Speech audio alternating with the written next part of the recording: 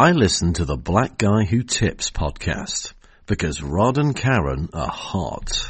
A few days after dropping out of medical school, Sanjay had surprised me by offering to become a stay-at-home dad. He would write during the kids' naps, or whenever he found an opportunity, he explained. If all went well, by the time Miles was ready for preschool, Sanjay would have figured out the next step of his life. I readily agreed. I didn't really want to hire a stranger to watch my children or drop my months-old baby off at a daycare center for all of the hours he would be awake. More important, Sanjay was offering to be the father my own father had never been. Why wouldn't I give my family this incredible gift? My job paid enough that we could just make it work in the short term. But after a few months, it began to sink in that for all the perks of our arrangement, it did not reduce my parenting load one bit. Sanjay was just as exhausted as I was at the end of the day. So how could I blame him for not having done the dishes or scheduled Miles' next pediatrician appointment? And if Stevie still wanted me to make her breakfast and help her get dressed and tell her stories until my voice was hoarse, could I fault her? I was gone most of the time she was awake. One morning, I was trying to pry Stevie off of my leg so I could make it to work on time when it stuck me. As wife, mother, breadwinner, and chief of operations shares Ruiz Carr, that's their last name, I had become the fulcrum of my family's health and wealth. And frankly, that was kind of terrifying. Hey, welcome to the Black Guy Who Tips podcast. Your host Rod and Karen. We're live on a Wednesday. Yes, sir. A Walking Dead Wednesday. For all you who don't know, we're going to be recapping The Walking Dead today. The latest episode, of course. You can find us on iTunes, Stitcher, Podomatic. Search the Black Guy Who Tips. You can leave us comments and emails if you want to let us know what you thought about the episode and that kind of stuff at theblackguywhotips@gmail.com. The official weapon of the show is the taser, and the unofficial sport Bullet Ball, and Bullet Ball Extreme. And that excerpt from that book was I'm Fine and Neither Are You, which is the latest book I'm reading. It's not really a historical fiction type book or anything. It's just regular fiction. Camille Pagan, I think is how you say her name. And I like the book so far. It's an interesting read. This stuff about Sanjay, it just reminded me of like what you hear from so many women, which is that a lot of times people are like especially men in their lives kind of are drained on them, even when the man is supposed to be taking care of his part at home and stuff like that. And she didn't have like a terrible husband, but her husband is just, it's just one of those marriages where, like most marriages, men don't put in half when it comes to the actual house. And when you're working, it's like a woman has two jobs in most relationships. It's take care of the house and take care of your job. And hopefully you have you get a relationship with a good person, because we're talking about straight relationships now, but you get a relationship with a good person that doesn't take advantage of that and does, still wants to raise the kids, still wants to be, involved in the tough decisions, involved in, just the regular stuff that makes life easier that women just tend to pick up from a young age because they're being trained to do it, that boys don't. Yes, and also it's one of those things too, to where men aren't taught to contribute, like most of the time. Most men aren't taught that housework is valuable to the household. You taught cut the grass, I'm talking about most straight people, rake the leaves, do that hard man work, paint, plumbing, shit like that. But the kids, that's quote unquote a woman's work and a woman's job. And I think that it's times have changed, but the people's mentality on how relationships function hasn't still changed, right? Yeah. And the privilege of having a quote unquote stay at home wife was only white women. No other woman, particularly in America, had the privilege to stay at home, particularly brown women, black women. We worked the fields, took care of our kids, and went and worked at a white woman's home too most of the time. And so it's like we never had that privilege. So to expect me to be able to do all these things and keep everything and keep my sanity and do all these things too it's a lot. And studies and statistics have shown that men that actually put into housework end up desiring less children, because they were like, oh shit, this is work. Oh shit, they shitting on me, they throwing up on me, they spitting up on me. It's more than just me coming around and playing with them and then handing them back to you and going doing whatever the fuck I want to do. It's more than that. Oh shit, they get sick. Oh shit, I have to take the time off of work today because something has happened. The school called. All of a sudden, when you realize that it's a 24/7 fucking job and you can't just tap in and out when you want to, studies have shown, we read articles about it, when men be like, you know what, nah, we need to cut back on these kids. But a lot of men who don't actually have to do the labor of it be like, fuck it, let's have 5, because you don't have to put the labor behind it. And also, in this case, in this book anyway, it's not a black woman that the book is about, but in this book it's kind of her coming to the realization that she's accepted these things without much challenge. And the way she defines happiness and the way she defines herself is her miserableness. And the hook of the book in short order is that her friend dies and she thought her friend had everything together, and her friend seemed to be fine. Her friend seemed to be great. She envied her friend in many ways, her relationship and the way her daughter was raised and how her daughter behaved and her husband and all this shit and her job. And then her friend essentially dies from what appears to be like a drug overdose, and not purposefully, not like suicide, but she dies from a drug overdose. And she's like, well, she must have had some issues to be constantly on using drugs and stuff, and she never told me about any of these problems. And so she decides, basically, and I'm at that part of the book where she decides, I'm gonna start speaking up and talking about the things that make me unhappy, because if not, I'm gonna lose everything, because this is how you end up getting a divorce or being in a loveless marriage. This is how you end up checking out of your kids' lives and not, just raising them just to get through. This is how you end up miserable in a job, all this type of stuff that adults think is adulting, and that a lot of adults, we take on these things, and especially women, because you learn to be quiet about it. And that's not to say only women. I think men, for the most part, are very similar. Mm-hmm. There's a lot of stuff men are doing because they think that's what masculinity is, and it's grin and bear it, and they're miserable too. So this book, I'm loving it so far. We'll see where it goes, but it was just interesting, because Sanjay, her husband, is not your stereotypical like bad husband. Like, right. He's not cheating, he's not abusing her, he's not talking fucked up to her. They both kind of have issues, they both have disagreements. They don't yell and fuss and fight, but they do talk kind of mean to each other, sarcastically, and little snipe comments. And then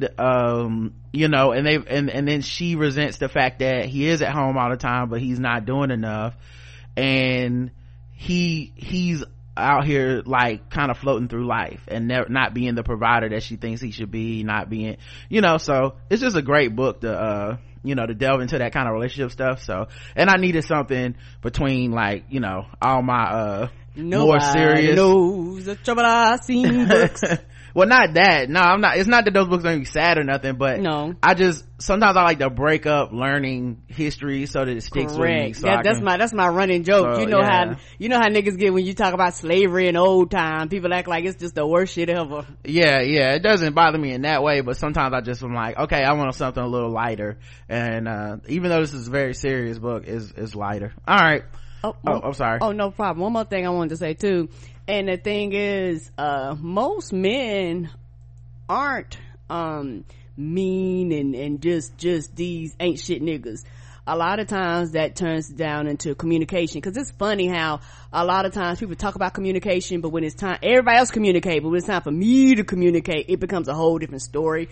When it's time for me, you know what it is? I think men are not taught to love in that way, and we're definitely not taught to communicate in that way.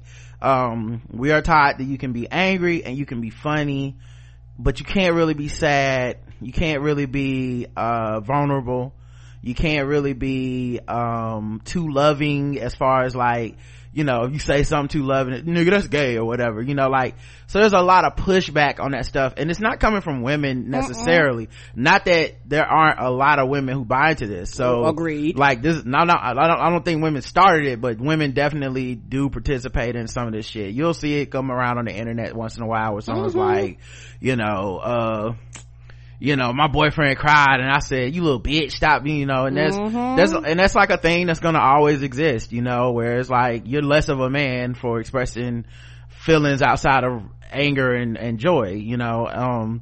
So there's, you know, there's certain type of things, these boxes that men are trapped in, and so in a lot of cases it becomes a self-fulfilling prophecy. And the problem that a lot of, I think, people with privilege, in this case men, straight men, have is that they then blame everyone else and they don't make the changes for themselves. Is, you know, that's why you have the alt-right and the incels and shit. They're blaming other people for a box they can easily crack on their own. You don't have to be any of these things. No, but if don't. you become obsessed with how you fail to meet the standards of masculinity, you will turn on yourself, and then you'll turn on everyone else. At the end of the day, a lot of the stuff that, you know, is plaguing society from white male privilege, a lot of people, I think, don't want to really examine it because they're gonna feel empathy and sympathy for people that are ultimately hurting everyone. But the truth of the matter is, white men hate themselves, and therefore they try to push that hate outward to the world. But though they hate themselves because they can't live up to the false promise of what whiteness is, and what whiteness promised them, they'll never get, because that's the trick, is right, you that's know, the trick. there's a handful of billionaire white men living that life, and then there's a whole bunch of broke ass angry white men blaming black people, blaming women, blaming other countries, blaming everyone except the white men who run shit and set up the rules and rig the game. And, you know, like I said, you don't want to preach that too hard, because most people are going to be like, so you trying to say I should feel sorry for them? I'm not telling you how to feel sorry for who. I'm not saying anyone has it worse than you. If you know, I think obviously there's many people that have it worse than white men, but I'm saying part of the reason they have it bad is because they actually do hate themselves, and they're not equipped to handle that or understand that, you know. But anytime you see people being abusive and shit, a lot of that stems from them hating themselves. Narcissists hate themselves. You know, domestic violence people hate themselves, like abusers in that situation, you know, like there's a hatred inward that starts to leak outwards.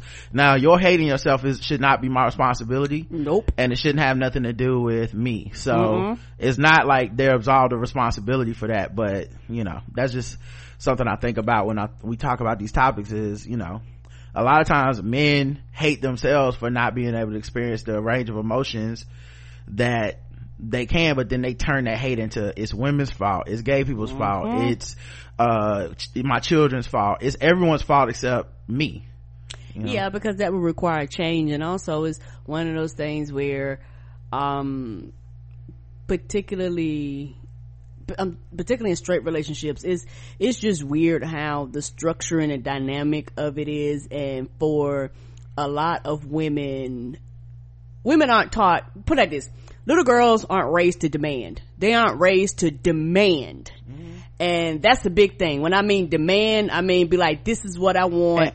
Well, one more step. When you do demand, you're called a nag. You're called a bitch. Yes, you are. You know what I mean? So like, even when a woman does step up and say, this is what I want, I'm communicating exactly what I would like to have in my relationships, in my life, in my job, what's the first thing that happens? You a bitch. Oh, why you nagging me? Here you go, getting on my nerve. Oh god, she always want me to. And meanwhile, it's just if you really fucking care about somebody, if you care, it's a promise that you want to live up to. You know what I mean? It's that cliche joke, but it's the truth. I don't want you to do the dishes, I want you to want to do the dishes, is the fucking point, you know. And you know, in many cases when it's a woman, we just completely discredit that as just women emotional and shit. But let that be a man talking about sex, you know. I don't want to just have sex with you, I want you to want to have sex with me. It's like, well, there's a bunch of other shit that needs to happen. Yeah, there's a and what's so funny when you said that, there's a bunch of other factors. It's like, for a lot of men, they go, ta-da, my penis, bitch, be turned on, and you're looking like, okay, dog, I don't want to disappoint you, but a penis is a penis is a penis. Well, we're getting on a big tangent, but I'm just saying, I'm not trying, that was just an example of just, I could have said cooking. Men want their woman to want to cook for them and shit like that. Right. But it's like, you know, they get it then. But then if you say, well, I want you to want to take out the trash. I want you to want me to be happy is what I'm saying. And you don't want to do the things that would make me happy. Yeah, so what am I supposed to take that as your wife? Yeah, and it's one of the things where, particularly if nobody's being unreasonable, particularly, you know, like, you're not asking for nothing ridiculous, it actually benefits the entire household. Yeah, but yeah, I can't wait to see how this book ends. It's a real page turner. I'm already like 40-something% into it or whatever. So, I'm glad you're enjoying it. Yeah, I wasn't sure I was gonna like it because her friend died, and it feels like Penelope makes a lot of the shit about her. And it's like, nigga, she died, not you. You know what I mean? But that's how we all treat death, you know. So, all right, let's get into the shit y'all really do want to hear about. Let's talk about The Walking Dead. I know, The Walking Dead, not this.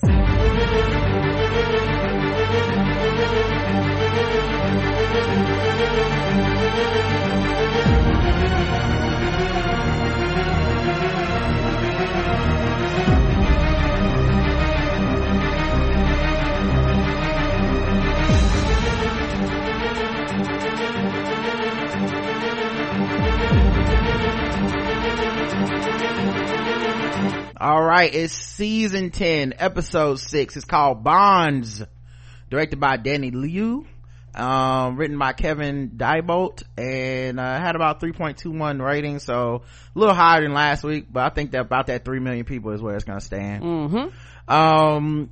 We'll get into the breakdown, but before that, we always like to start with the very simple question. Karen, what'd you think about this episode, Bonds?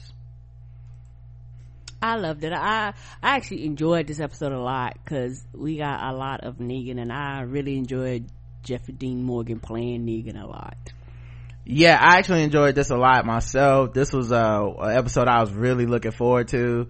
I saw when I was cutting up the episode and the way I was going to recap it, like all the clips for the episode is mostly from Negan, because that's just how much I loved seeing Negan with the Whisperers. This has been the shit that I've been looking forward to all season. Just like, finally we get Negan going full Negan with these niggas. And also the B stories I like, because you know the Eugene story is gonna build to that's a world expanding story, right? If you read the comics, you kind of can guess where that's gonna go. And then the story in Alexandria with the sickness is also something that I feel like is leading to some major revelations. So all right, let's get into our breakdown. I broke it down into different locations.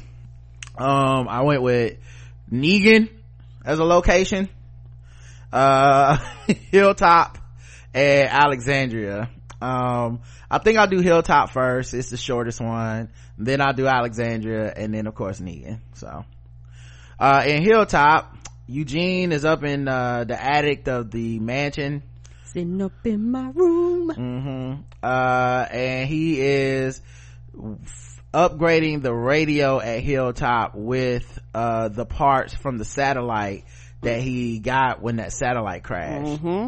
It's so crazy that he lied so much when we started this show. Yes, he did. And we later come to find out, like you're actually smart. He's very smart. You know, like it's sad that he lied, because I thought he was lying because he was stupid. And it's like, he's actually low-key a genius. He just can't solve the fucking zombie apocalypse disease. Correct. At any rate, he took that L for that from rest in peace to my man Abraham. So yeah, Nabila comes upstairs with some more supplies for the upgrade for the radio, and he asked she's like, you know, I'm glad to be a part of this, so, you know, to help out. And he's like, yeah, well, you know, we got you know, we got all these radio parts. We're gonna be boosting our signal. We're gonna be bouncing the signal off of the ozone layer or whatever the fuck. Like, we're gonna be bouncing this off to long distance. And she's like, okay, that sounds good. Oh, I'm just happy to be part of the AV club. And the radio club. He's like, man, we might be broadcasting worldwide. You know any Russian? And she was like, "Niet. That's all I know." That's it. He was like, well, you know, you can use the radio with me, and it's an open invite. And she was like, well, I gotta get back down and take care of my kids. And I was like, smart, because I don't want Jerry to have to come up there and whoop no ass, because we know Eugene is a dirty Mac. Okay, he'll be up on your woman. You don't even know what happened. Mm-mm. I thought she was just at the AV club with Eugene. He up there trying to Mac on my baby. What is happening right now? And I don't want to see the mean side of him. Right. He's like, I could hear it playing in the background. You know, you could come up here and play on the radio with me. You know, I definitely love to. Come on, girl. Mm-hmm. We can broadcast this show live. I love to modulate your clitoris. So then, Eugene gets on the radio and he talks to Rosita in Hilltop, and Rosita is sick. He's like, who you looking for in particular? And she was like, you dumbass. And I was like, I bet Rosita feels a little bit bad for how things were left. I don't think she didn't mean what she said, right, but I do think she feels bad for, you know, because remember, they had been up for 48 hours in a row. Right. They had been fighting zombies, and I think she's like, you're a friend, like, that's it, we can just be friends. I enjoy having you around. I like your help. I don't, you know, it's not like she's like, you got to leave. She was like, just understand that this is only gonna be a friendship, and don't hang around thinking you're gonna get something out of me. And he can't, and you know that this isn't like, you know, you can't Facebook stalk your ex. Okay. So in this world, you know, you might see the person face to face or not at all. And so I think maybe he thought they wouldn't talk at all, but I think a lot of that's in his head. I agree. And she said she was comfortable being friends, and unless he says, well, look, I'm not comfortable with that, leave me alone, I think this is what it is from now on. You know, and plus, I mean, he threw up all over her one time to get away, so I don't think you can come back from that. You know, I don't think anyone's had sex after someone purposefully vomited on them in order to distract them so they could run away. Right. You know, it's like a squid shooting ink on you, and then, you know what I'm saying, y'all gonna be best friends. No.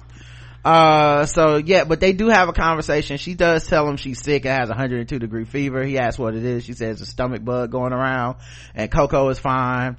And she asked what he's up to. He says upgrading the radio. She asked, you know, so like, when are you coming back? And I was like, I wonder if she's sad that they can't be friends. Right. I really don't think she's accepted that they can't be friends. I don't think her and Eugene can be friends. Nope, because he can't draw that line. Yeah, and when somebody lets you know they can't draw that line, I mean, it's sad, but that's what you gotta do. Because you're not gonna be able to requite them feelings.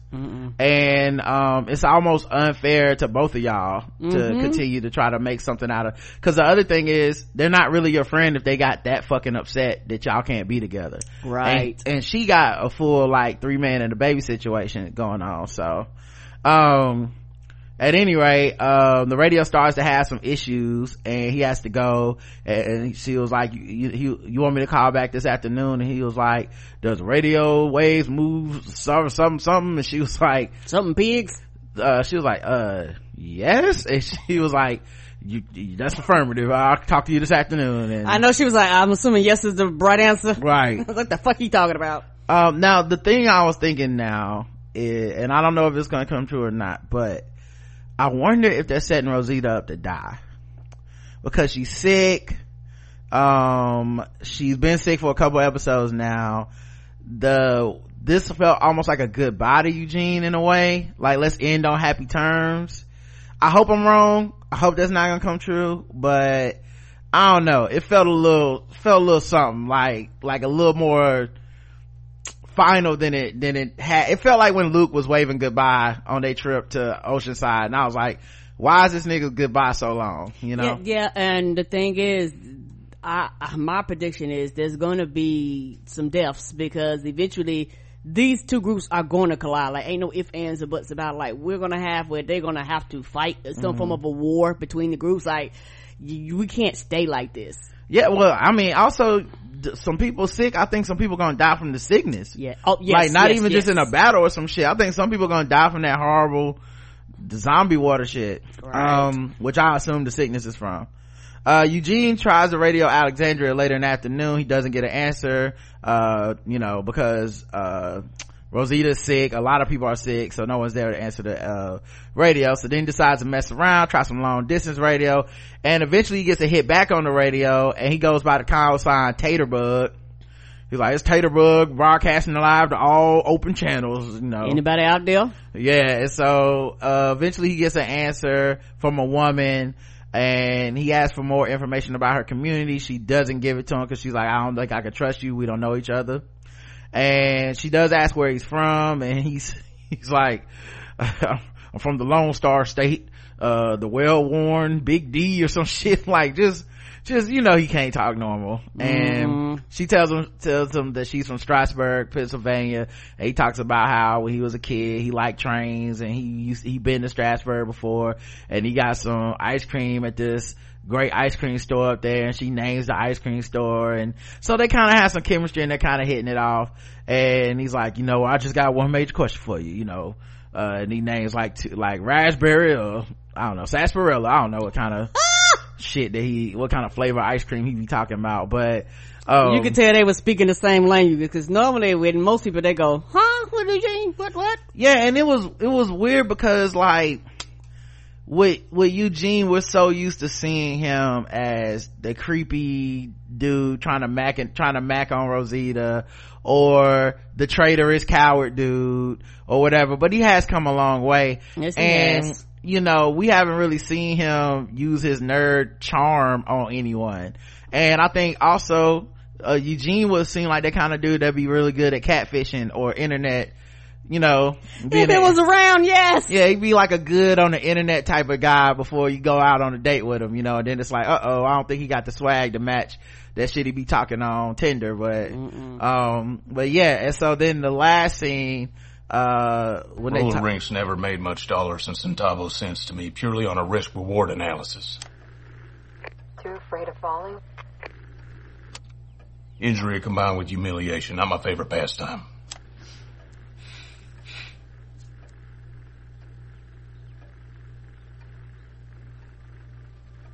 Now, the pensive silences here was so good because essentially at this scene, it's near the end of the show, he's trying to reel her in so that, because you connect to a person in the world on a random fucking coincidence, and you're just hoping that you can reach out to other people, and one wrong word, you push too hard, you push too little, and this person's gone forever.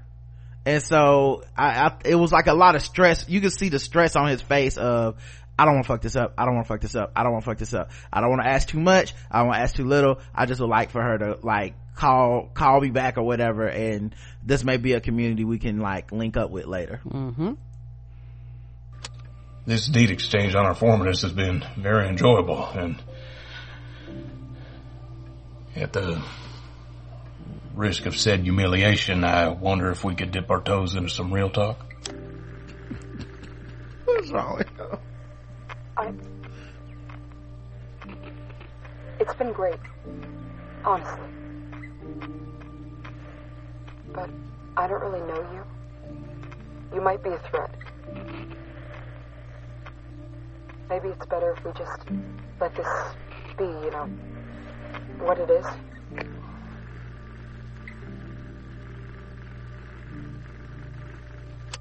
What if I were to share specifics? Who's to say I'm not a threat to you? That was my first thought too. And the other thing is, I remember on Fear the Walking Dead when Alicia was on the radio and ended up bringing the psycho people, and they end up fucking up the boat. Yes. So like, I'm like, this shit don't always go well. So this is a huge leap for Eugene to be out here, trying to trust anyone with details. People are dangerous. I'm well aware. And yet, I have a twinge in my belly that says you lean toward the good column of the alignment chart. I do know you.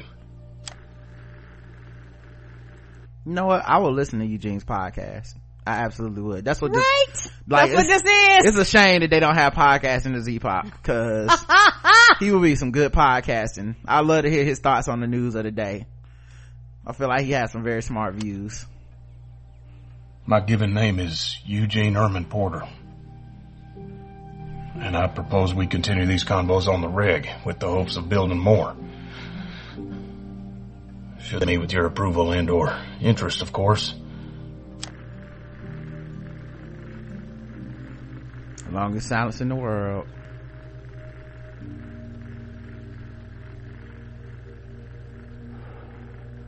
She's out. He blew it. Hello, Eugene Erman Porter. I like that. I like that very much. So, we're in agreement then. We are. But let's keep this between us for now. I want to trust you. But if I hear anyone else, I'll know I can't. And you won't hear from me again. Okay. Just you and me. Copy that. Over.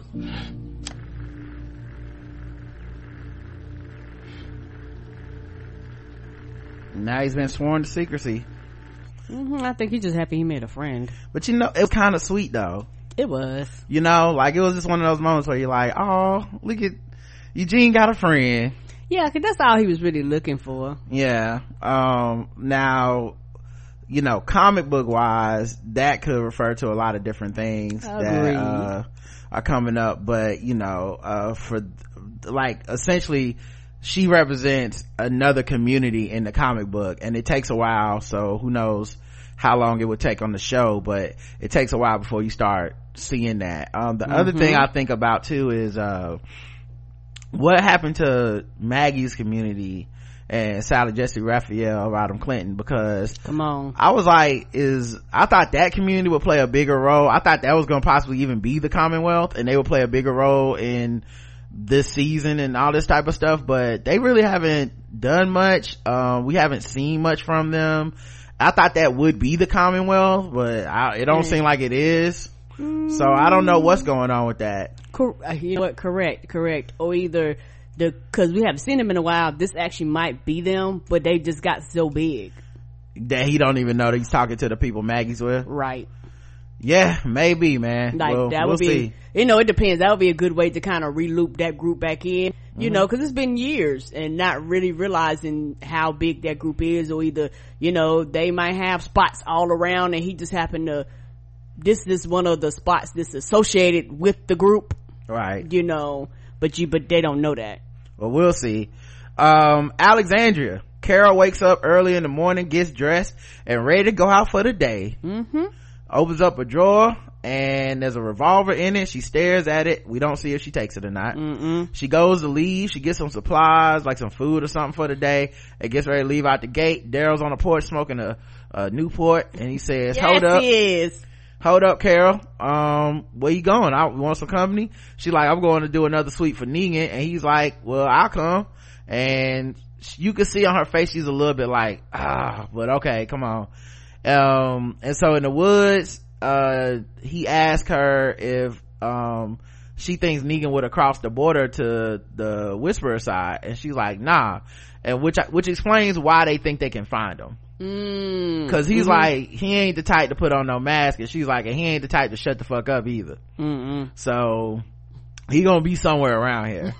Right, know his personality. So then they find a spot and they watch an area hoping to see him, and Daryl's like, well, he's not stupid enough to get spotted just walking across a random area. This doesn't make sense, and you're not dumb enough to think you can find him that way, so what are you really doing out here? And Carol's like, well, you know, I'm actually looking for the horde that Alpha's part of. not part of the horde that Alpha has stashed with these hundreds of thousands of zombies that they're gonna, kill. She would use to overrun the communities with, which is like her nuclear weapon of the zombie apocalypse.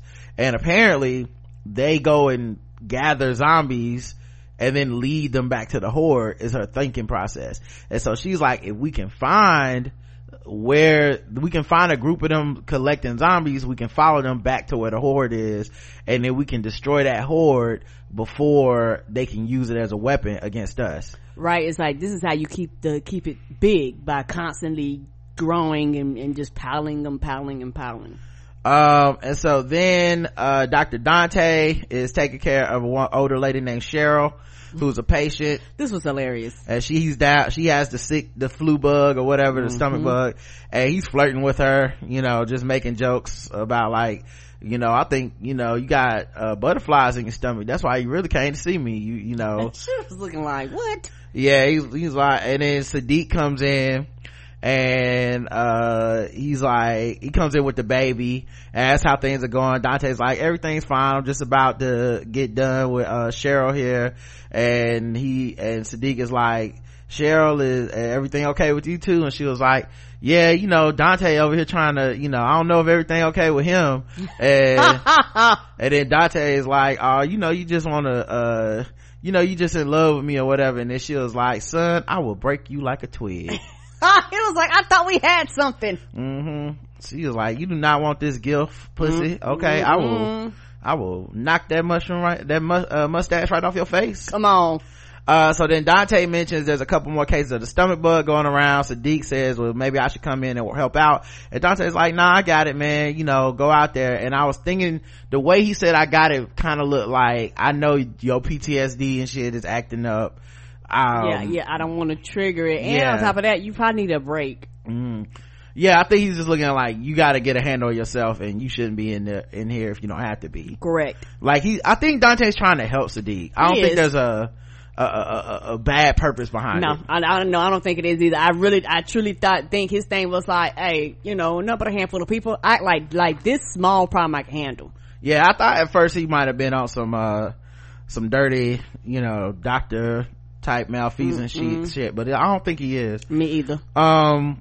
So then after that he also makes some inappropriate jokes. He starts playing with Coco's face like, look baby, and then Sadiq's like, hey man, calm down. He's like, boundaries. He's like, okay, my bad then.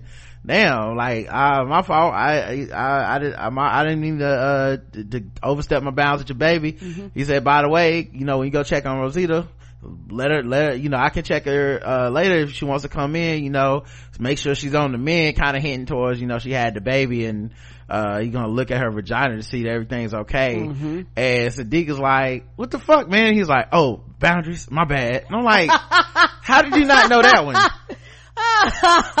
he breaking all the HIPAA codes. Right, he's such a fucking dude bro doctor, man. Carol has figured out a general area that connects to Whisperer's Pass, and she thinks she can find where they keep the horde by tracking them. And Daryl looks at a map and says they won't be able to sneak in without stirring up some shit. And Daryl asks why she lied to him before, and she says after how she acted when they met with Alpha, she tried to kill Alpha and go loose cannon on everybody. Maybe y'all don't trust me anymore, and so you would think I was tripping. And he's like, look, I got your back. And she's like, and I believe Daryl. Yeah, and she was like, well, you can leave, I got this by myself. And he was like, nah. What if you spot something and you need someone to track it? Right. And she was like, oh, I can track it myself, and I was like, that felt like she was trying to get him to leave. Cause she not, at this point, like, you say you believe him when he says he trusts her. I don't. I wait, now you shaking your head like you with me. I think he trusts her.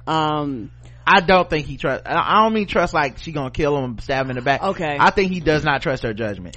Okay. And I think that's his whole point of being out there. And it's why he knows she's telling these lies to him, and he's up there like, I'm gonna watch you because you might go do some more crazy shit. You shot at Alpha and caused all types of problems. Right. You had that fucking hallucination, no dose phase. Right. You done told us the bitch got to die. Right. Like, I'm out here to watch your ass. Even though he didn't want to say that. Yeah, and I know you capable of going and just fucking some shit up. Yeah. I don't remember. So close. Oh yeah. And so then this scene happens later where they are throwing acorns at a can, trying to knock the empty can off, and we get into some more questions about their relationship. And Connie, or what do we decide to call them? Durrani? I can't remember. I'm not sure. Conroe? Darnie? Oh, something like that. Crossbow. Aiming was your thing.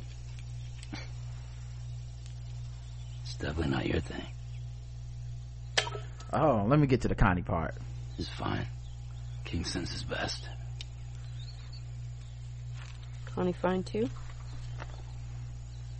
Now you notice that when he said King sings his best, she did not even really ask for a follow-up on Ezekiel. She is so done with Ezekiel. It's crazy. Cause it's not like they ended on some bad note. She just was like, fuck them, I'm out. This is all a fantasy. It's not real to me. I'm gone. Yeah, it's trying to protect her heart. Wow. I still do think she cares though. Meanwhile, he got thyroid cancer and shit. What? You see things. It's not like that. No? Not at all. Why not? Aren't that many people left to find out there these days, much less good ones like her. Yeah, I know. Well, then why not? What's the matter? Because it does. You don't have to be alone. Years past, Daryl. You can't hide out with her dog forever.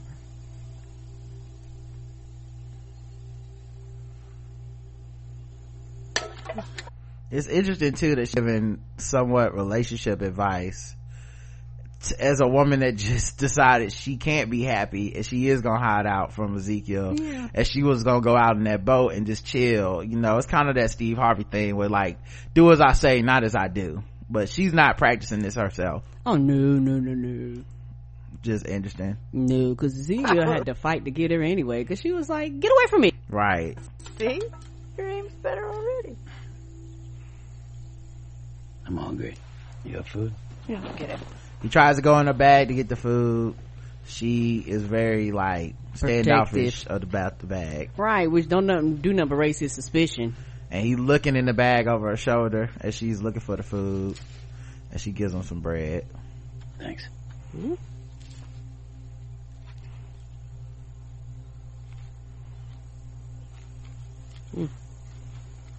Hey, see that? Oh, and then this is when he spots the whisperer, so we can go to the next segment. But yeah, that was kind of interesting, the stuff about Connie, because you know we all trying to get them together, and it's like Daryl doesn't see it that way. I don't know, it's like, is Daryl asexual or something? Like, how is he not into Connie, or says it's not even close to like that? Because I'm like, that y'all clearly got the googly eyes when y'all see each other. Right. And I think he just might be in just denial, like, nah, we cool, like, you know, like we cool, like, but 9 times funny, you don't learn sign language for just anybody. Right. Like, even in the, cause ain't nobody else learn that shit. You don't see nobody else coming up the hilltop with the sign language except Daryl. You don't see nobody else with a sign language book in their back pocket. Yeah, that's a good point, Karen. Like, this nigga in denial. He's too ice cold. That's what it is. It got to be. And so then Sadiq goes by Rosita's house to grab some clothes for Coco, but she's on the couch. He's like, I told you you supposed to get bed rest. She's like, I came down from the bed to the couch. I was gonna go back, but I was feeling worse, and now I can't make it back. And he was like, well, it's okay. Now instead of getting some clothes for Coco, I'm going to the infirmary with you. And she was like, no, don't do that. Don't go to the infirmary. I'm fine. And he was like, nah, I think you need to go ahead and go to the infirmary. Right. This is serious. Like, but you're high. Like, this is not good. And you the mother hit the child. Right. And he's like, you know, you could have told Gabe to come get me. She's like, well, Gabe, And he's like, well, I'll take you then. So they go to the infirmary. Carol and Daryl are watching the Whisperers gather up zombies to join the horde. Daryl realizes she wants to cross the border finally. He's like, wait a fucking minute. This is why you came out here. You know we can't find the horde. The horde ain't gonna be on this side of the border. Nope. 2, you know in order to do it, we gotta cross the border. And if we crossing the border, this shit is gonna come back on everybody. It's gonna mess up. If we mess up, everyone has to pay for it.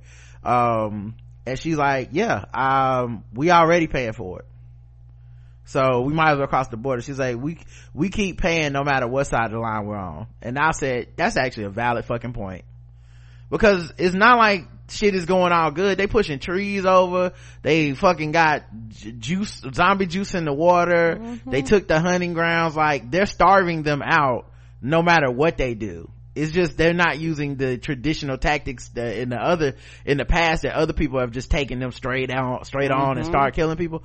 Nah, they're just slowly trying to dissolve their civilization. Mm-hmm. So it's like, you don't want us to cross on your border, but you forever crossing over here though. Right. Like, you got free range, but we don't. How else are y'all watching us? Right. Y'all not staying on your side. You know everything we doing. Like, so it's like he also says if they go, it's got to be just them two, and he wants to make sure she's not trying to take another shot at Alpha, because we know how Carol is, because he thinks, did you just do all this shit so you could get that gun and go looking for Alpha and kill her? And she said she had to pee, and he went through her bag and he couldn't find the gun, and she saw him go through the bag because she came back and said, you find what you was looking for? And I said, damn, it's like when you go through your mama purse. They purse sense go off. They just know you doing something. And with these two is interesting because they both had a good point. I understand her perspective, but I understand his perspective too. Is like, hey, if we do this, we need a team. We need a collective group of people, because me and you ain't gonna cut it. Because if we fuck around and get called to some shit, nobody even knows we're fucking out here right now. Right. And then the other part too was he was like, did you bring the gun? She said, no, I don't have any more ammo. And he was like, you can always get ammo from the storage room, so did you bring the gun? She was like, you want to frisk me? And he was like, no, it's fine. And she was like, so either, he was like, if we go by ourselves. And she was like, either we're enough or we're not. He said, all right, let's do it. A plan this stupid, it might as well be us.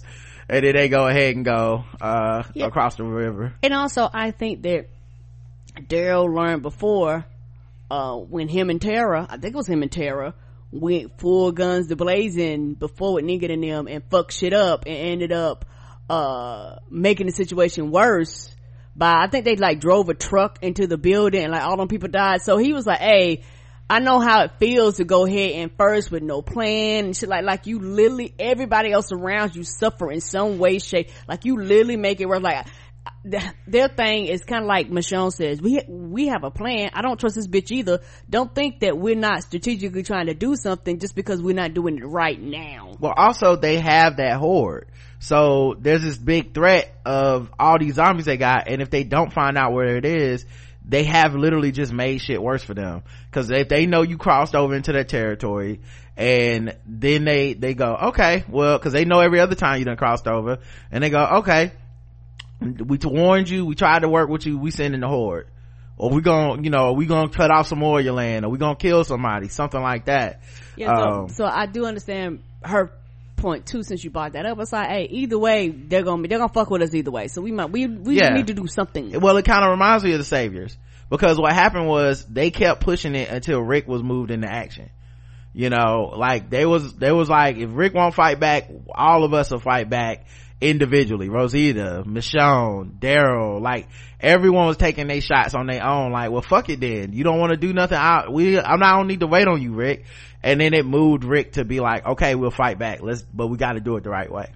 So then Sadiq and Rosita make it to the infirmary, and it's full of people. Ain't like he had a pager or anything to call him or nothing. Right. Let's get you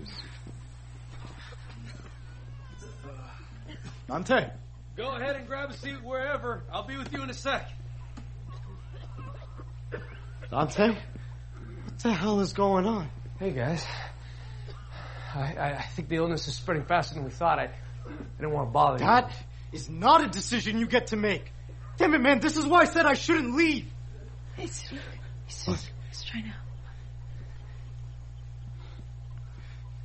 Start crushing herbs.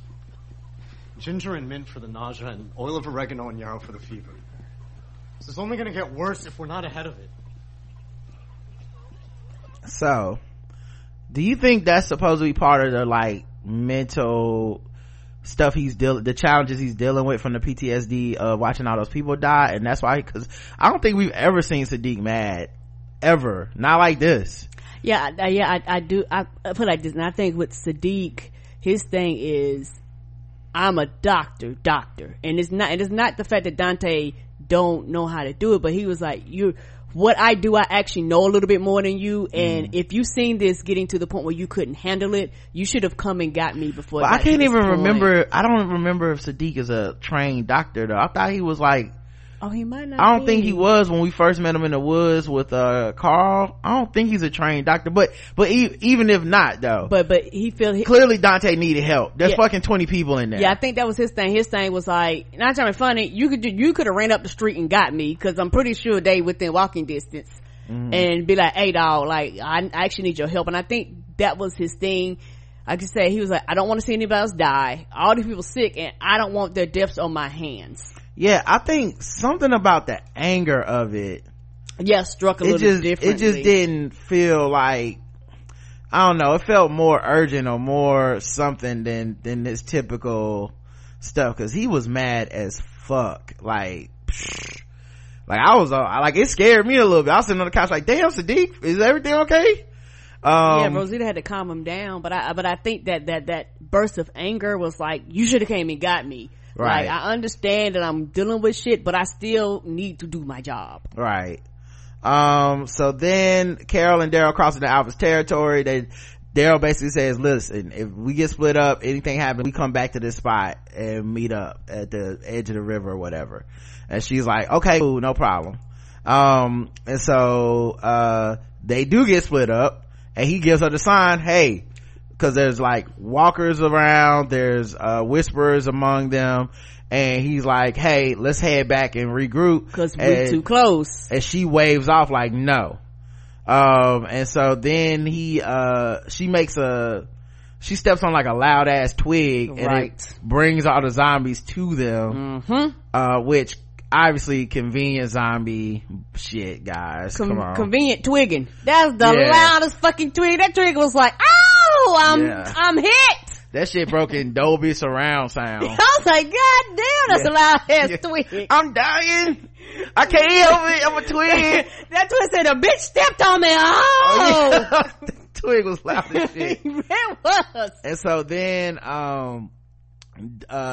when this happens, zombies start walking towards them, and the whisperers are among them. And I never really thought about this. It's obviously brilliant. They've done it a few times before, but you know, it's brilliant that they use the zombies like hounds, almost like dogs that sniff out there's like, we turn around, we know people are hiding over here, the zombies will fucking like catch them and eat them and shit. Right, because you don't smell like them, so they're able to sniff you out. But Daryl outsmarts them because he grabs a zombie up, cuts his guts, covers himself in guts, because Daryl don't mind being dirty. And then the zombies basically walk by him because they can't smell him no more, and the whisperers give up and like, over here, and walk a different way so he doesn't get caught. Yeah, and also that shit was actually really, really scary. I'm not even gonna lie. And it was also one of the things that I really do enjoy about the show is that they always find a new way, a new twist, a new turn to add a fear element in there. You know, because you could hear basically them talking like, we know you're here somewhere and we will find you. Well, also they're just in a different situation than normal. You can't kill them. Right, because if you kill them, you're basically leaving evidence, then they're gonna know you went over your side, on that side of the border. And you can't let them see you. You can't fight them. Like, so they were like, it was like a stealth mission, and it almost got ruined by Carol and that twig, and the fact she wouldn't just fucking split up and head back. Right, and Daryl was right on that, because his thing was, hey, we are actually too close to this fucking group. Like, this is far enough, because the thing is, Daryl tracks for a living. He tracks animals and all that shit, so he would know better than her. They're too fucking close, and then they will be spotted. And that's the thing. Carol is actually not stable. Mm-mm. Like, she wants revenge so bad, her dick is hard. She like Scotty at the end of New Jack City. Come on. You know? And so he this to me, this is a big like, oh, Carol's just full of shit. Yeah, like, you can't trust Carol anymore. Right, because if they would have been on the same page, she'd be like, okay, and maybe if it would have been something where she walked backwards and hit the twig, I'd have been like, oh, okay, she didn't mean to do that. Well, what bothers me is she's lying to Daryl. Right. Daryl's like her raw dog. Like, he might as well be her son or her brother or something. Yeah. Lying to Daryl to me means Carol is completely off of the script. Correct. So then Sadiq watches over Cheryl, the older lady, and she's like, why you look so sad? And he's like, I'm just worried, and she, concerned. And she's like, one of the most sassy dames who's like, I'm fine with dying, baby. I done lived a long time. But at least I'm in the bed. Yeah, most people don't die in 1,000 thread count soft seats. I don't know. And then in a pillow, most people die in the dirt. Dante comes back in to like put something up, and Sadiq apologizes, but Dante's like, don't worry about it. You're right, we trying to fight these diseases with like pre-medieval technology and shit, and I messed up. I should have came and got you, and we'll figure it out. And I'm like, Dante's so fucking understanding. What's the other shoe with him?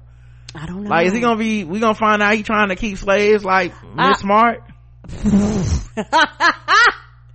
I hope not. I hope I hope that he truly is trying to be understanding, because he knows how it is when he snapped. Maybe he's just there to replace Sadiq when something goes wrong, and something might happen. He's too good. Something might happen to Sadiq. Yeah. So then Sadiq goes to take care of Coco, and he has a PTSD nightmare, and when he wakes up, he's standing outside with Coco still in his hands by the windmill. Mm-hmm. I don't know what the fuck that was. Mm-mm. But it didn't seem like it was all a dream. It seemed real that he really took his baby out there, and he blacked out and doesn't remember anything. And if that's the case, dude, what the fuck? You can't be the doctor. No, you can't be. Like, you're not okay, so I don't know if that's, like I said, with the whole PTSD storyline, I don't know what's real and what's not, because I've never dealt with that, so I can't speak to the authenticity of the storyline. But yeah, this shit is like rolling the dice. Yeah, and if that's the case, you need to teach Dante everything you know, because you are not going to be capable to continue to do it to the best of your ability. And the end, Carol and Daryl's adventure in the woods. Carol has captured a whisperer. Mm-hmm. Which is probably her plan the whole time.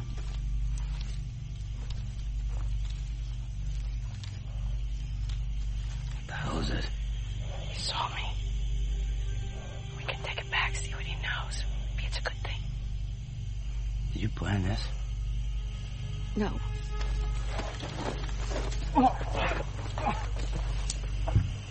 She has zip ties for this motherfucker's hands, y'all. But she didn't plan for this, y'all.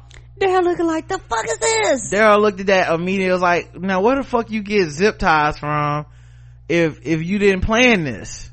Like, your whole plan was to go over here, kidnap one of them, torture them, find out where that horde is, and information about their camp. Mm-hmm. And these people are fucking crazy. Right. Odds are you probably not gonna, everybody ain't Lydia. You ain't gonna get the information out, and they not gonna turn. What's this? It wasn't in your bag. Guess you missed it. Mm-mm. We don't have time to argue. It's done. Mm-mm. She had that on person. Now, she's right that they don't have time to argue, but the other thing I kept thinking was, did you miss the gun too? Like, she kept that on person too if she got it. And with the whole, you can frisk me bluff that she pulled on him, she called his bluff like, well, then frisk me then if you think I'm out here, But she know he wouldn't. Right. And she knew that he wouldn't, which to me was kind of scary, because it's like, oh, Carol knows she's playing Daryl now, and she don't give a fuck. She don't have no guilt about it. Yeah, because she's like, I'm tired of them. They got to go. Nobody's doing anything. I'm gonna do it. But you can't turn your biggest ally against you, because when he turns, it's not gonna be good. You know what she reminded me of the most right here in this scene? And it's an old show that, you know, I don't know if people watch this and watch both of them. She reminds me so much this season of Jack Bauer. Yes, right? Yeah, that makes sense. She got that Jack Bauer old white man, I don't give a fuck vibe of like, and I know these motherfuckers is dirty and I don't know nobody believe me, right? And so you walking around, believe me, they're like, you making shit up, Jack. Like, she's Jack Bauer busting in somebody's hotel room that's undercover as a terrorist that nobody knows is a terrorist, and he beat your ass, tie you up, pull out the cord from the lamp and put your feet in water and start electrocuting, torturing your ass, and everybody be like, Jack, this is not sanctioned, what are you doing, god damn it, put an APB out for Jack Bauer, I want him dead or alive. And he's like, this is the only way we're gonna find a terrorist. And then he turned out to be right. It's like, cause they're not like, after the dude's like, I'm just a computer programmer, and then like 30 minutes in, he's like, I hate America, death to America. Yes, I did program the bomb. We got a nuclear bomb plane to go off at the White House in 30 seconds. Ha ha ha ha, Jack Bauer, you beat me up and you figured it out. Right. That's what's happening. You know what? She did the same thing Jack did. She shook drugs in 24 hours. Yes, she did shake drugs. Yes, you remember how he was on drugs and he shook that shit off? He took a nap and woke up and was like, I'm on drugs. Ooh, I'm drug free, y'all. I'm off this heroin. I never sniff them again. What the fuck is this? Through the pure power of whiteness. I shall never touch a bit of heroin again. I shall never touch it. Oh man. I love that goddamn show. I don't care what nobody say. Oh man, it was so problematic. Yes, it was. Negan is the last segment. Negan is being escorted, blindfolded by the Whisperers, and I won't lie, I was getting my entire life. Honestly, fellas, or ladies, kind of hard to tell underneath the outfits. I want to join, alright? I am a joiner. Get me a damn application already. He just talking. You guys, right? Cool ass outfits, the whole back to nature paleo vibe. You are a survivalist wet dream, not to mention the #1 selling point. No more being eaten by the dead. I just, out of curiosity, because it's killing me. What do you got going on down low? Are you flying around commando style, or you got like... He can always take it to some dicks. He can't. Commando style. He gonna always take it to some balls and some dicks, man. Oh my god. The other thing too is like, he's blindfolded. He could be surrounded by zombies right fucking now. He wouldn't know. He don't care, and they whole thing is they whisperers. They don't talk. This nigga whisperers. He's doing a whole ass stand-up routine. Oh, Jeffrey Dean Morgan. Like, I am talking. They were like, we are whisper. It's in the name. The what we do is in the title. He's like, what y'all doing around here? Anybody got drawers on? He's so good at building up this tension. Long Johns with a laugh. Beta puts knives to his throat. Whoa, cool your tits there, Jolly Green Giant. Constant noise. I should just slit your throat. Be done with it. Okay. You know what? You're right, big man. I am sorry. I never properly introduced myself.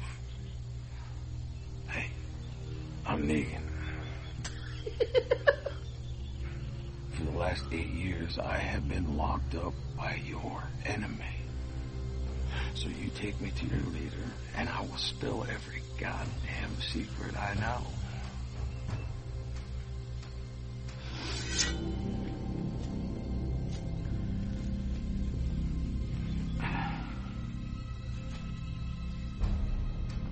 Beta takes his blindfold off and puts it in his mouth as a gag instead of a blindfold. Right. It's like, you can see where we live, but shut the fuck up. You just talk too much. It's so good, man. It reminds me of like Looney Tunes or whatever it was when they had the one dog that was Spike and the other dog that was yapping all the time. Like, it felt like Beta was Spike. He just wanted to go around and be tough, and the other dog was like just yapping, and that's Negan. Oh my god. Comedy. He's like, I don't give a fuck. And so then Beta brings Negan to meet Alpha. Oh, by the way, I love this art direction of the sticks and the twigs and the branches they've built to some type of makeshift structure in the background, and with her walking out, I just love the way she walks so creepy. It's like watching a snake crawl but with feet.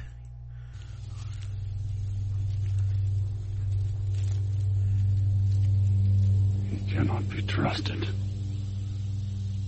Dispose of him.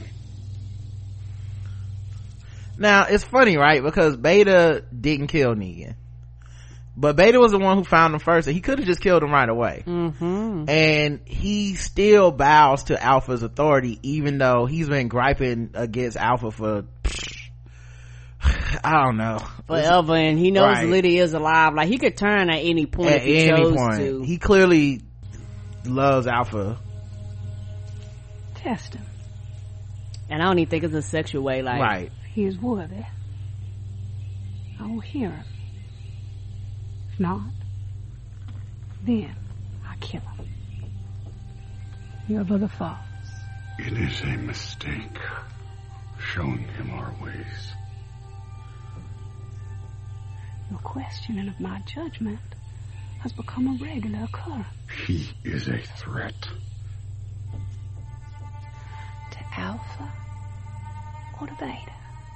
Now see, that was some mastermind shit right there. Some reverse psychology.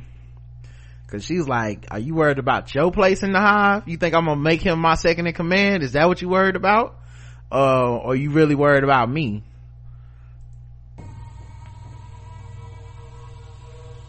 I think only of our people.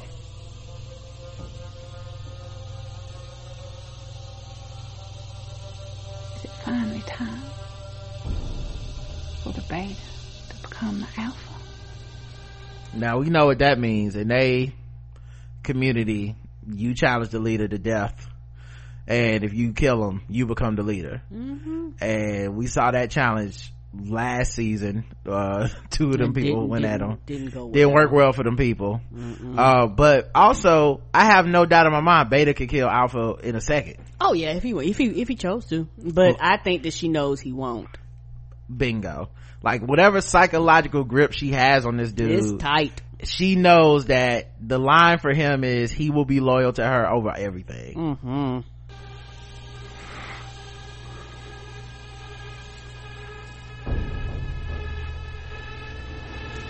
Instead, he kneels on the ground to her. Yeah, Negan sees that. Yeah, he makes all types of mental notes. Yep. And he says never. Negan starts smiling. So later in the woods, they have a little conversation.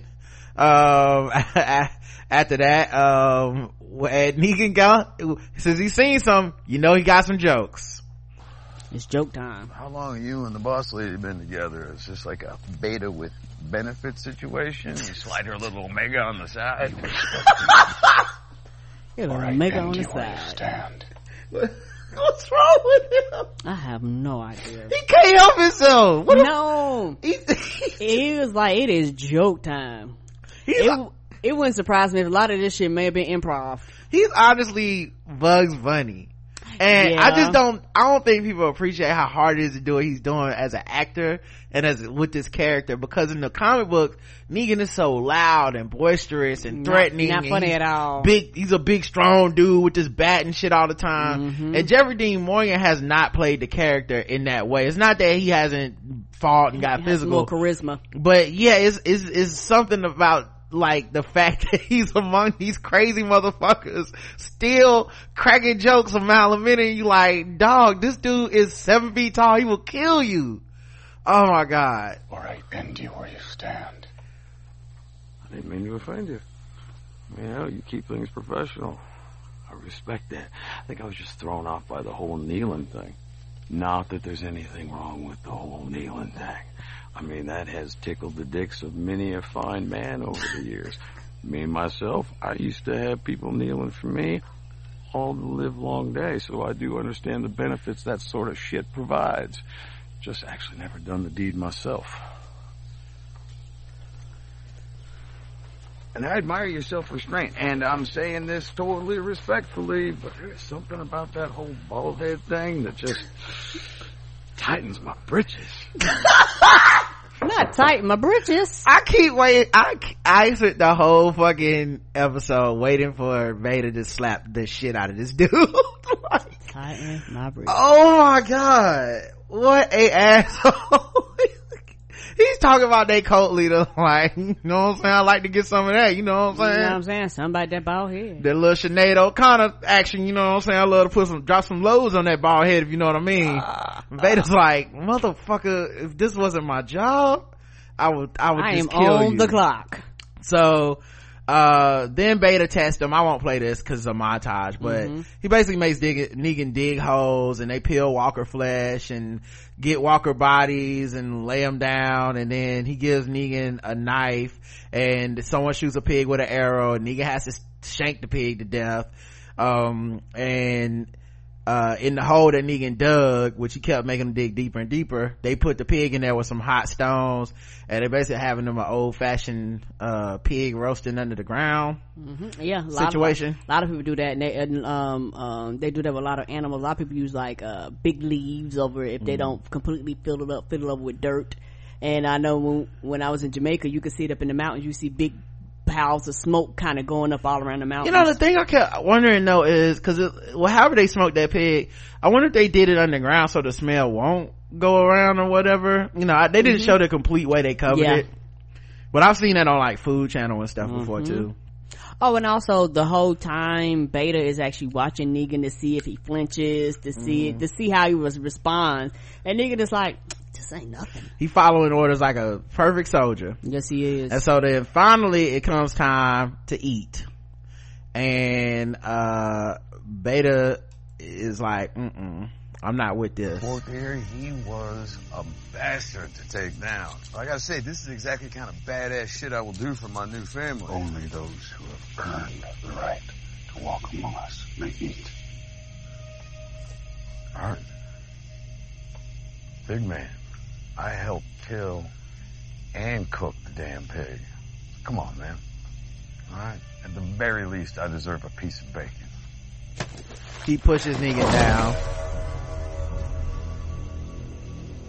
And I think the whole point of this is to see, because Alpha comes out of the background to watch this, and I think the whole point is to see if Negan will then step up to try to like fight Beta or whatever, and prove that he can't be loyal and that he can't deal with, you know, not having an ego. Right. And Negan peeps the game right away and plays coy.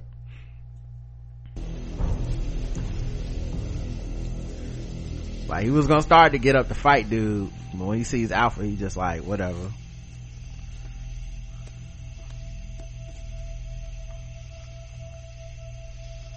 Whatever you say, boss.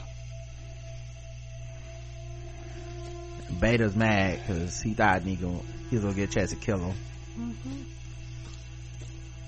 And Negan goes to sit next to another Whisperer who's eating some pig, and dude slides Negan a little bit of pig on the low, and Beta sees this. And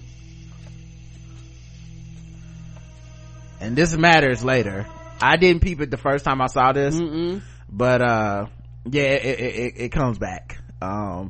So after the Whisperer gave him some food, Beta takes Negan out to the woods, and I guess this is another part of the test. Yeah, but he doesn't do the test as it seems to be originally planned. He improvised on the remix. Okay, he put the remix on him. We're gonna do this test a little differently, and this is the detail I noticed the second time I watched it. The people that went with Negan, it was Negan, a bunch of walkers, and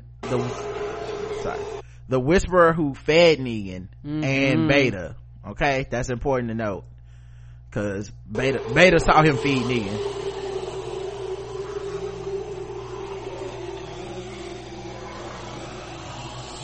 Clearly we are not jiving.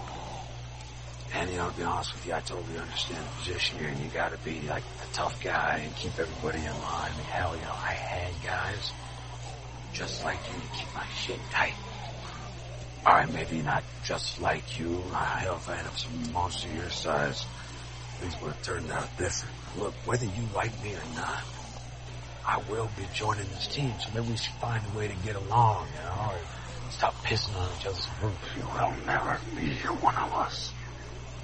This felt like when somebody's mama's dating a man and tells the son, like, listen, you can stop. I know you don't want me. I'm gonna treat your mama nice, I promise, but one way or another, I'm gonna be dating your mama. So you need to go ahead and get over it and relax so we can be friends. And Beta said, you are not my daddy. You're too loud, too weak, too full of ego. I mean, it ain't ego if I really am that awesome. You are a waste. Alpha. You'll see it. So, cards on the table then. Cool, I dig that. See, I'm not here for you. I am here for Alpha. So you go ahead and you throw your little test at me, you scowl and throw me on the ground like a 5-and-down Frankenstein. I don't give a shit.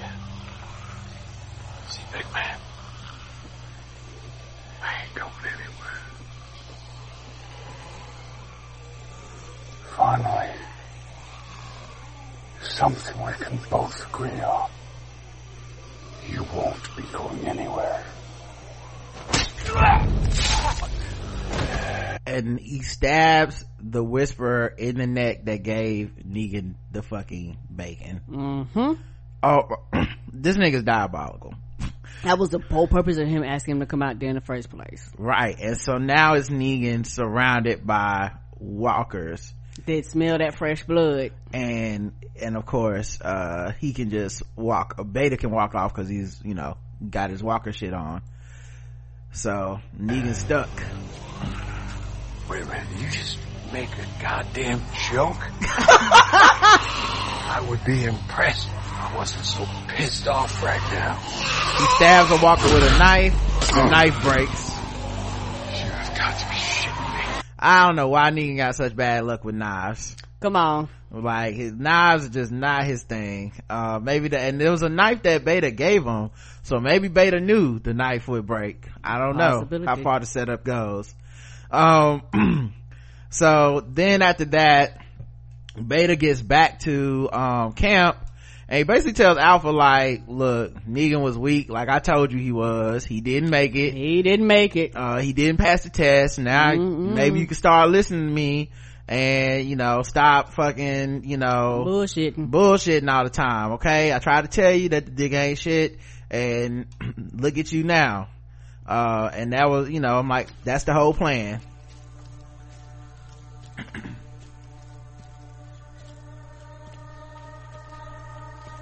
Some time has passed and now the sun's up. He was weak. I expected more. You will serve us better as one of the dead. Ready for my goddamn skin suit. Ready for my goddamn skin suit. He got the bat and everything. Oh, and you know what? I bet you the bat was probably in that thing that dude had on his back. It must have been. It must have been. You best bring that extra long tape measure on account of my humongous balls.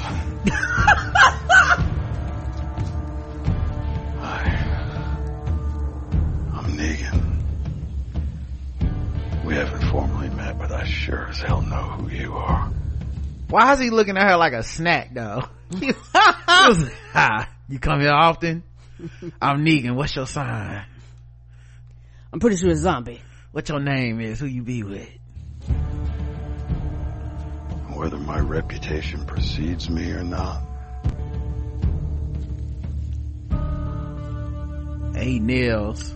Oh, it's not a bat, it's a stick. Okay, it just looks like a bat. I'm all in. Whatever you want, whatever I got, it's yours.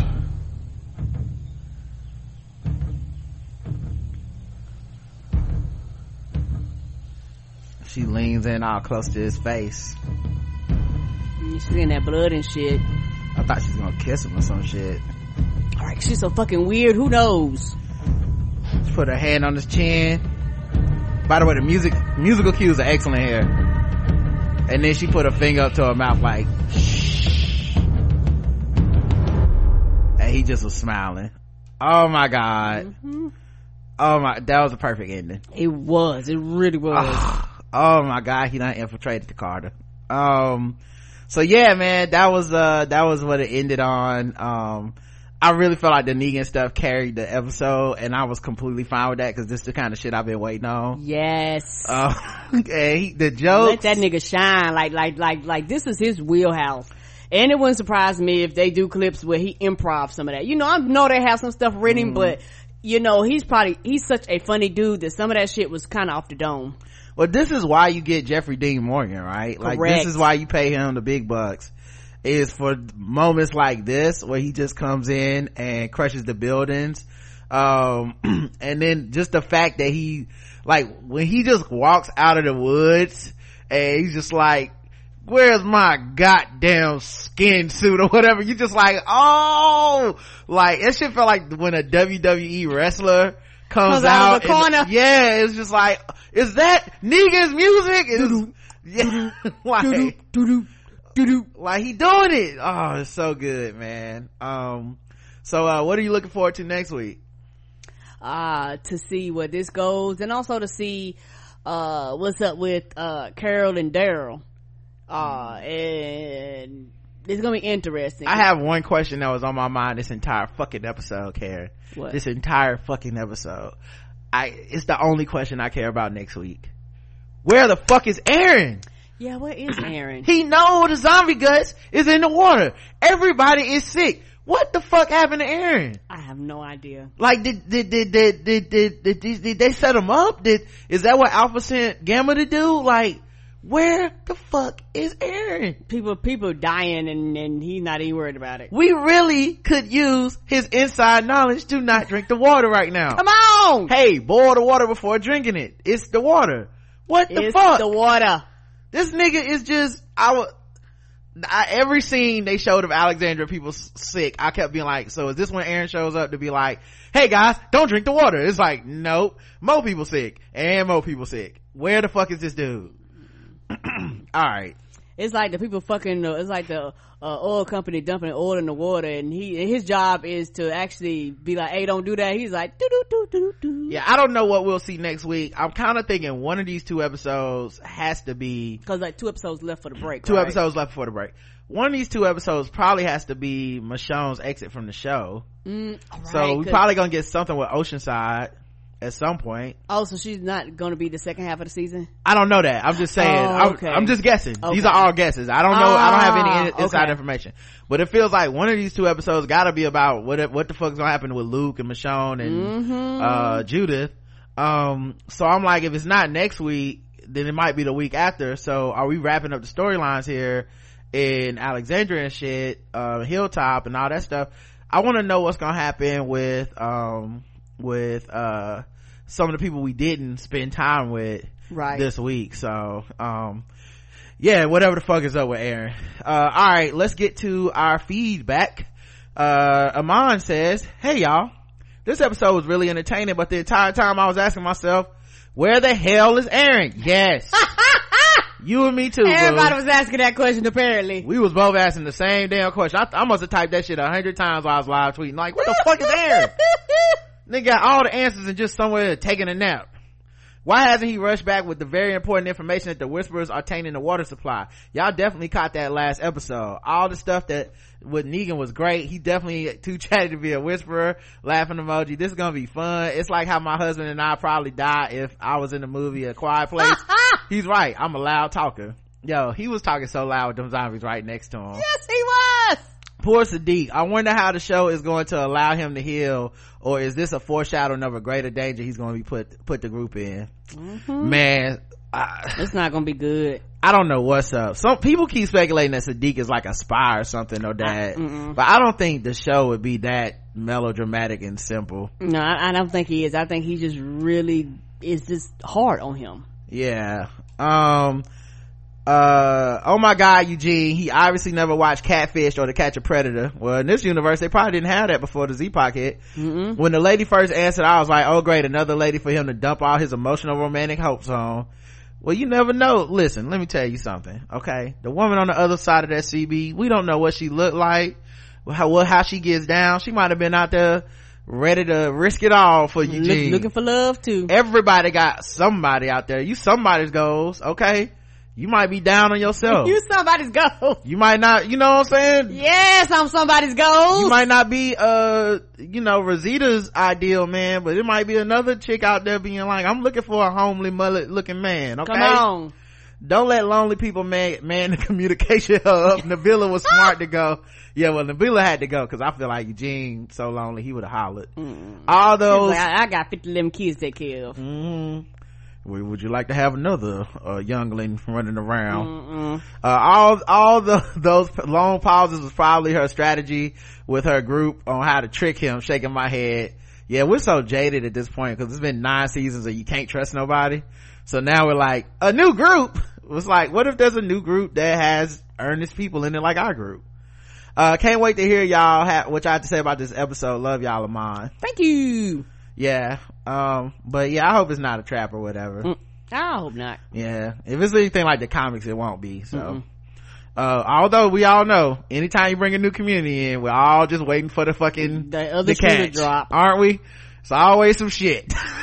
It's like, wow, this community is really great. I don't know what I was thinking. This is nice. I would love to live really here. Nice. And then as soon as you move in, they be like, oh, this is a nice apartment. Y'all got air conditioning. Woo, this is beautiful. Man, I can't wait to go to work. Well, yeah. And, every Thursday is when we eat the children. So we'll see you Thursday for children eating supper. Like, what? What? No, I'm not cool with that. I did not sign up for this. Anyway, Sunday Slavery Day. So welcome to Miss Smart's community. Oh no. Yeah. Or even worse, he'd be like, and every Friday we eat Arby's. No, not Arby's. Oh God, just kill me now.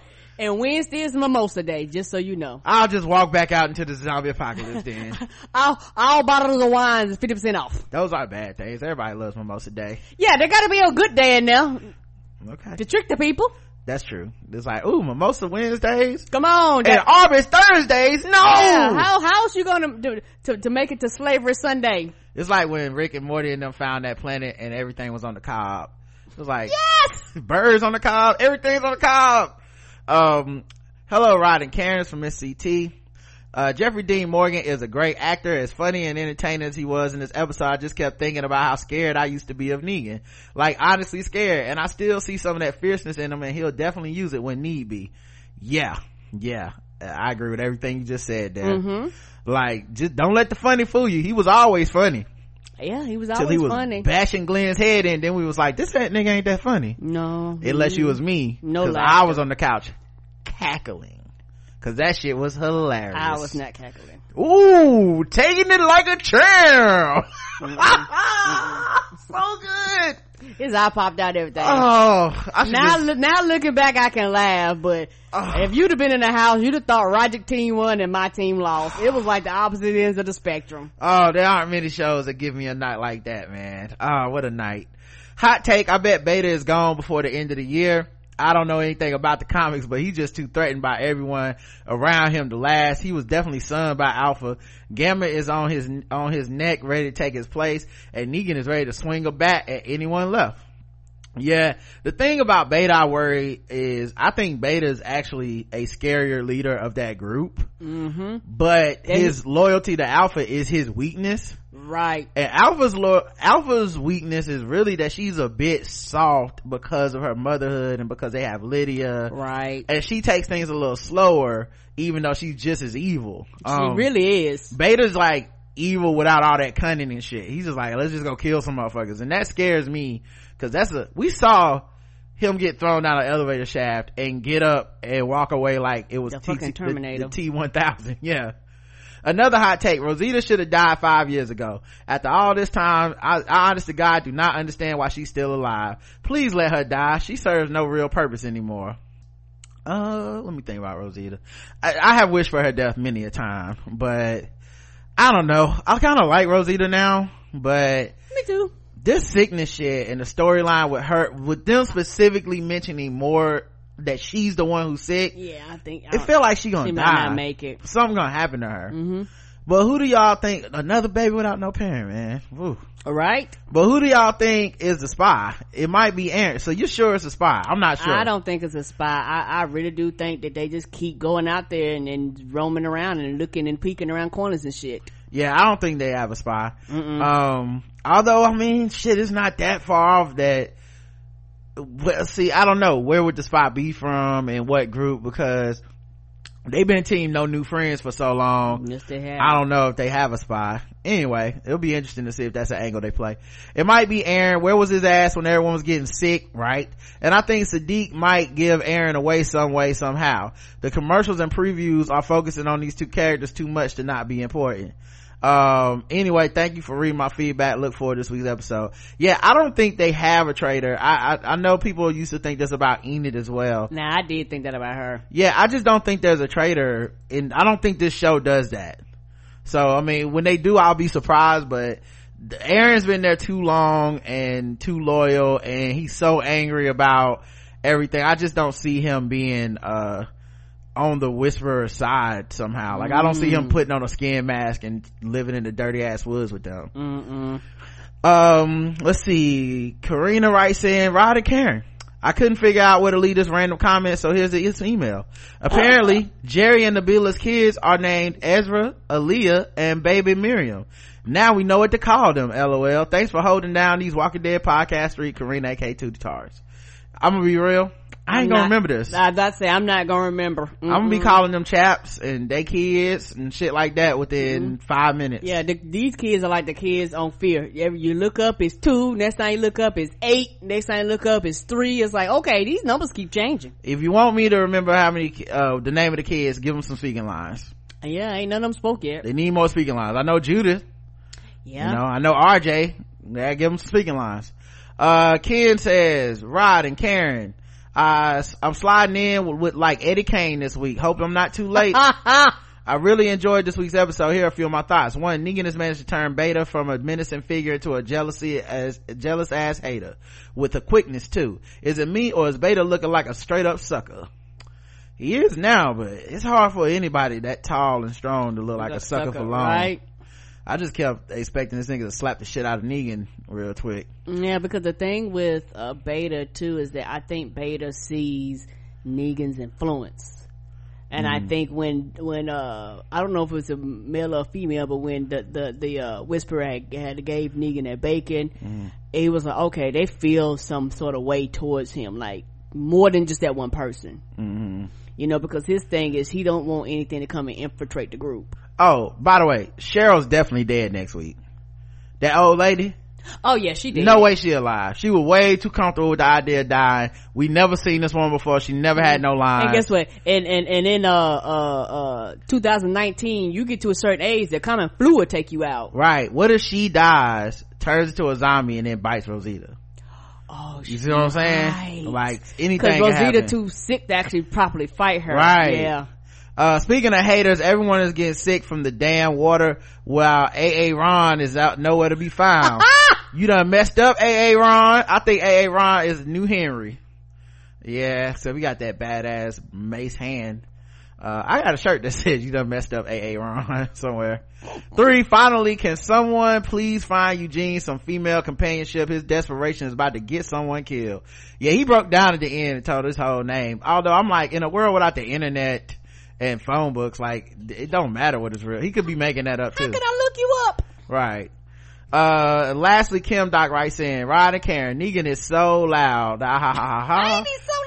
I had this feeling that the zombies were gonna turn on his ass and get to biting every time he went into a diatribe walking next to Beta. Like, nigga, they whisper for a reason. I thought his scenes were pretty good this episode. I haven't read the comics, so I don't know if he's with the Whisperers for good. I kind of want him to return to our group, but they deserve a double cross from him, seeing the way things are going down. Was it just me, or did they sacrifice a lot of Guardians to battle test Negan for joining their group? I thought Beta wasn't a fan of that. Me too. That is another thing I noticed was, and I guess maybe this is the way of the group or whatever the fuck, but that and then skinning some of the Guardians, and I guess those are the ones they have to sacrifice for their costumes and shit. So right, this is interesting. That watered down stream is hella tainted. Haha, remember that D'Angelo from The Wire yelling tainted meat when the Terminus idiots ate his leg? Oh my god, iconic. By now since people are sick left and right in Alexandria, I wonder how long they were contaminating it. It doesn't feel that long since we don't know the timeline episode to episode. Of course, if this was Nicotero, we would have had hella flashbacks to this child. Child boo. Yeah, I don't think they've been contaminating it long, because I think you get sick pretty fast. I also like how they talk about the walkers as a biohazard. It's just not something we see in the comics. But like they did it with Gabe and his sickness he got for his eyes and shit, covering himself in that walker gut. So not everybody makes it out of that healthy. Another reason you just don't want to cover yourself in walker guts unless you have to. Agreed. I'm over Truly Carol. Why not just tell Daryl the plan and see if he's with it? She knew it was stupid as hell and he would have objected, so she went off script once again. She's a vigilante, does what she wants. I'm telling you, if you think of her as Jack Bauer, it's a lot less offensive. Right. Just think of her as Jack Bauer and just go with your gut of she's probably the one who gonna end up being right, and they should have listened to her in the first place and saved themselves 24 hours of pain, because that's what Jack Bauer's entire show was.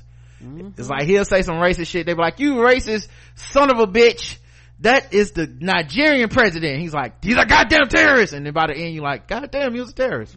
He really was a terrorist the whole time. Never would have figured that one out. Wouldn't have spent 23 hours trying to arrest Jack. We probably could have stopped the whole bombing. Right, Jack spent more time running from the government than actually doing his job. Right. That's why Rick banished her way back when, and then she kept banishing herself. I almost got Daryl killed like 3 times this episode. She knew he could handle himself, so she took mad chances. This act is sure to get more of the group killed, which, judging from the fact that Christian Serratos and others won't be on the show soon, she's gonna play Selena on Netflix. Who's Christian Serratos? Is that one of the characters? Is that Rosita? Maybe that's why they setting her up to die. Maybe she just gonna got another job. Seems plausible. I hope Eugene gets to meet the honey dip on the other side of the line. Interested to see how this continues to play out. Cool. The chat room said that's Rosita's real name. Yeah, so they definitely about to kill her then, cause that makes sense then. Cause I didn't know that, but it feels like they trying to kill her ass with this sickness. So I think she about to die. That goodbye to Eugene felt a little too like, well, let's end on good terms. I'm like, nah, in real life a woman would have been like, leave me the fuck alone. Alright y'all, that's it. We'll talk to y'all for Saturday for our feedback show. Balls D Sports tomorrow night. We may do a nerd off Friday night depending on the guest availability and all that stuff. And until next time, I love you. I love you too. Mwah.